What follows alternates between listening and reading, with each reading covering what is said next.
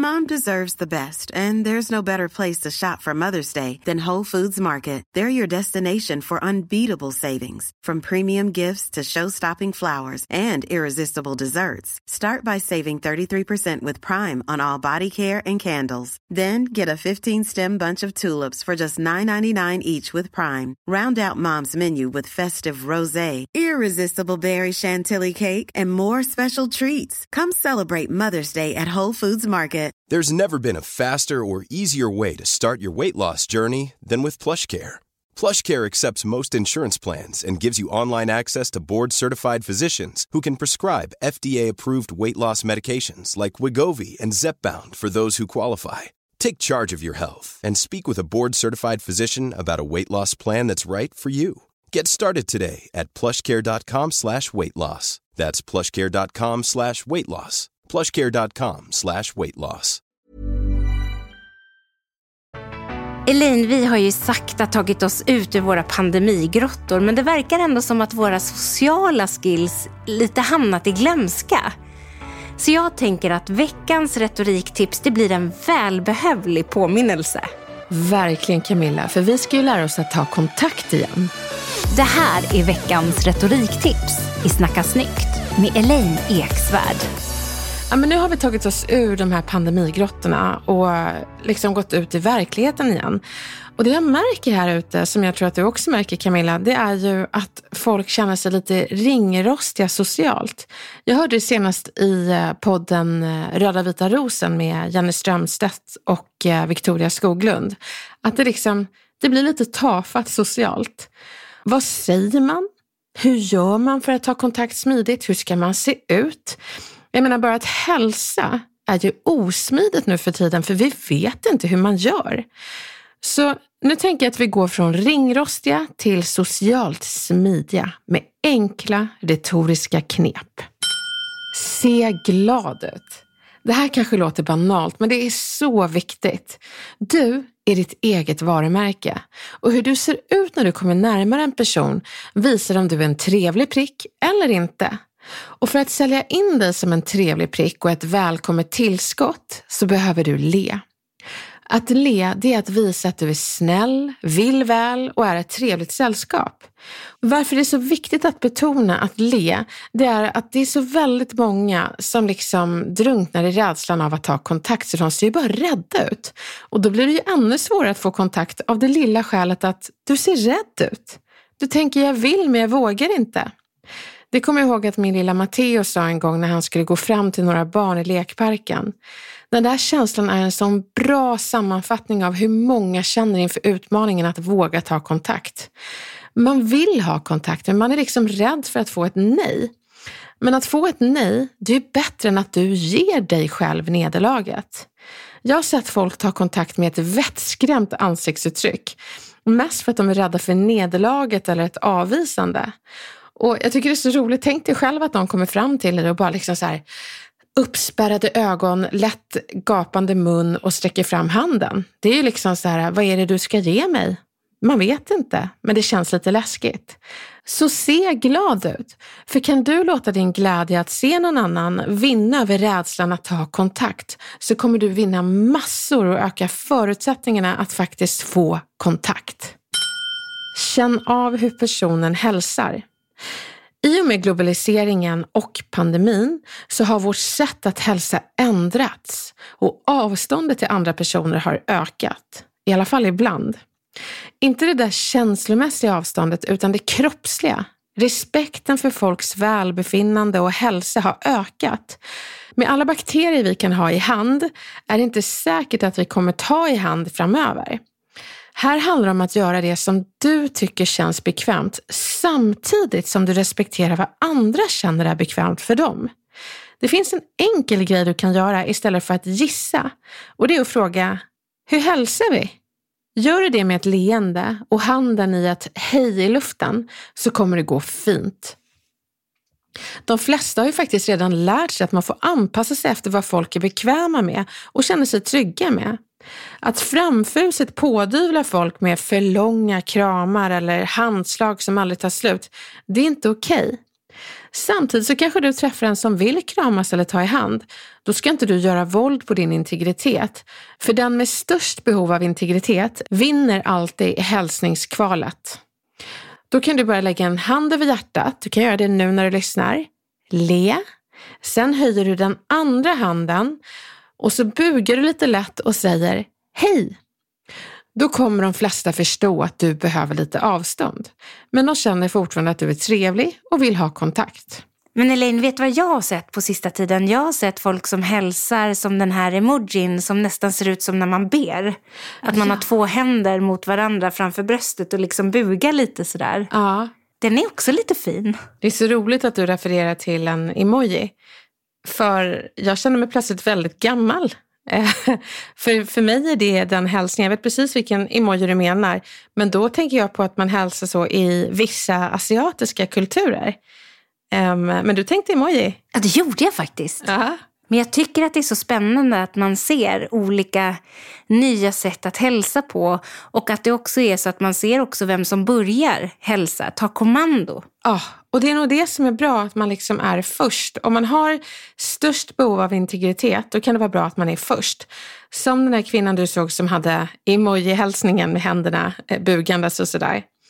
Och jag tänker att de som förstår social kompetens kommer förstå att du behöver lite avstånd, men känner sig ändå inte liksom åsidosatta. Utan man kan ta kontakt utan att ha kroppskontakt. Och en annan bra grej att ha när det gäller att ta kontakt är att ha ögonkontakt, memorera personens namn. Då säger du indirekt att personen är viktig. Och då blir det skäl för den här personen att tacka ja till kontakten du tar av det enkla, lilla viktiga skälet att du gjort dig själv likeable. Så har du kroppsspråket. Att ha kontakt med folk handlar i mångt och mycket om att skapa förutsättningar för att klicka med dem. Att ha den där sociala fingertoppskänslan och vara följsam i både kroppsspråk och ordval.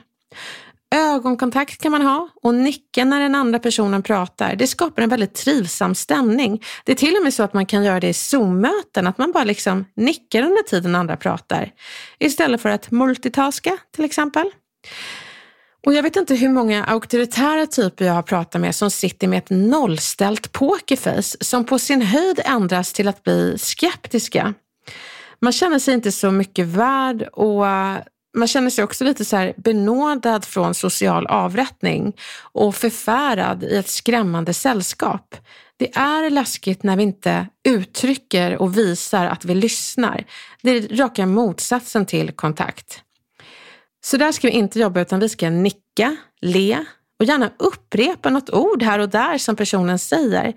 Så kommer de känna sig utvalda. Det blir liksom en osynlig skylt över personen du tar kontakt med. Och på den där skylten får du gärna stå "Få mig att känna mig viktig" på.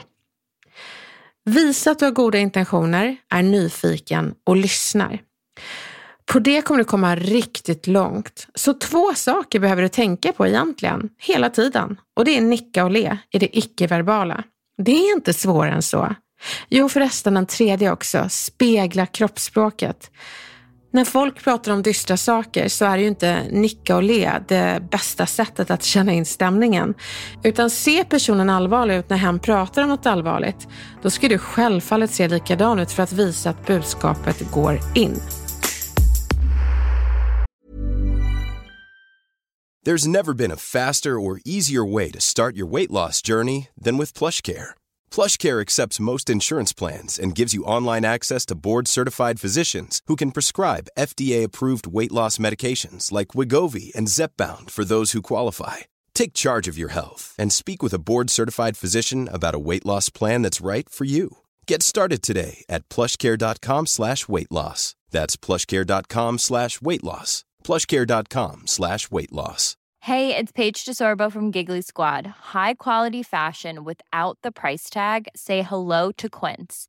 I'm snagging high-end essentials like cozy cashmere sweaters, sleek leather jackets, fine jewelry, and so much more. With Quince being 50 to 80% less than similar brands. And they partner with factories that prioritize safe, ethical, and responsible manufacturing. I love that. Luxury quality within reach. Go to quince.com/style to get free shipping and 365-day returns on your next order. Quince.com/style. Men Elaine, jag måste också bara fråga, för det här med ringrostigheten, det är ändå så himla spännande. För att jag kan faktiskt känna att det också handlar jättemycket om att man är lite trög. Man vet inte vad man ska säga. Det är dålig timing och ibland säger man något konstigt som man inte borde ha sagt. För att man är helt ringrostig helt enkelt. Finns det någonting man kan göra i de situationerna när man bara blir fel? Ja, men det är så roligt att du nämner det här, Camilla, för det hände mig idag. Jag hade en workshop i presentationsteknik för ett gäng kunder. Och i pausen så, men du vet, folk tar kaffe, någon går på toaletten och sådär. Och så ska jag gå genom en korridor till kurssalen och så är det liksom en liten sidokorridor där toaletten är. Då kommer en kvinna ut från toaletten. Jag tittar på henne och så ger jag tummen upp. Ja. Jag fattar ingenting. Bra jobbat. Snyggt. Den där bajskorven träffar rätt. Alltså det finns så mycket tolkningar i den där tummen upp. Och hon tittade på mig så gjorde hon också tummen upp och såg så här fundersam ut. Och speglade kroppsspråket. Ja, det gjorde hon så fint så. Men jag tittade på henne och så sa jag har ingen aning om varför jag gjorde tummen upp nu. Och så började vi skratta. Det var ju en snygg räddning. Ja, men det var inte ens en strategisk räddning, utan jag tror bara, är det någonting man ska lära sina barn förutom att säga hej, tack, nej och vara snälla och så vidare, så är det att kunna skratta åt sina egna tillkortakommanden. För det tror jag är väldigt bra när man tar kontakt och det blir lite fel.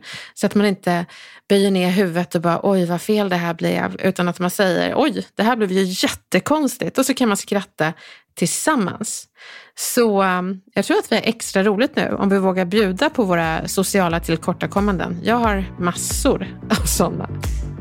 Så för att du ska gå från ringrostig till socialt smidig så behöver du alltså le och se glad ut, nicka gärna när personen pratar oavsett om det är fysiskt eller digitalt, känn av hur personen hälsar och se den där osynliga skylten med orden jag är viktig över den du vill ha kontakt med.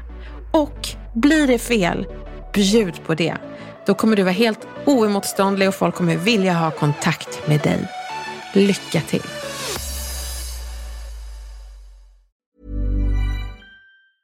Hey, it's Paige DeSorbo from Giggly Squad. High quality fashion without the price tag. Say hello to Quince. I'm snagging high-end essentials like cozy cashmere sweaters, sleek leather jackets, fine jewelry, and so much more. With Quince being 50 to 80% less than similar brands. And they partner with factories that prioritize safe, ethical, and responsible manufacturing. I love that. Luxury quality within reach. Go to quince.com/style to get free shipping and 365-day returns on your next order. Quince.com/style. Imagine the softest sheets you've ever felt. Now imagine them getting even softer over time. That's what you'll feel with Boll & Branch's organic cotton sheets. In a recent customer survey, 96% replied that Boll & Branch sheets get softer with every wash. Start getting your best night's sleep in these sheets that get softer and softer for years to come. Try their sheets with a 30-night guarantee. Plus, get 15% off your first order at bollandbranch.com. Code BUTTERY. Exclusions apply. See site for details.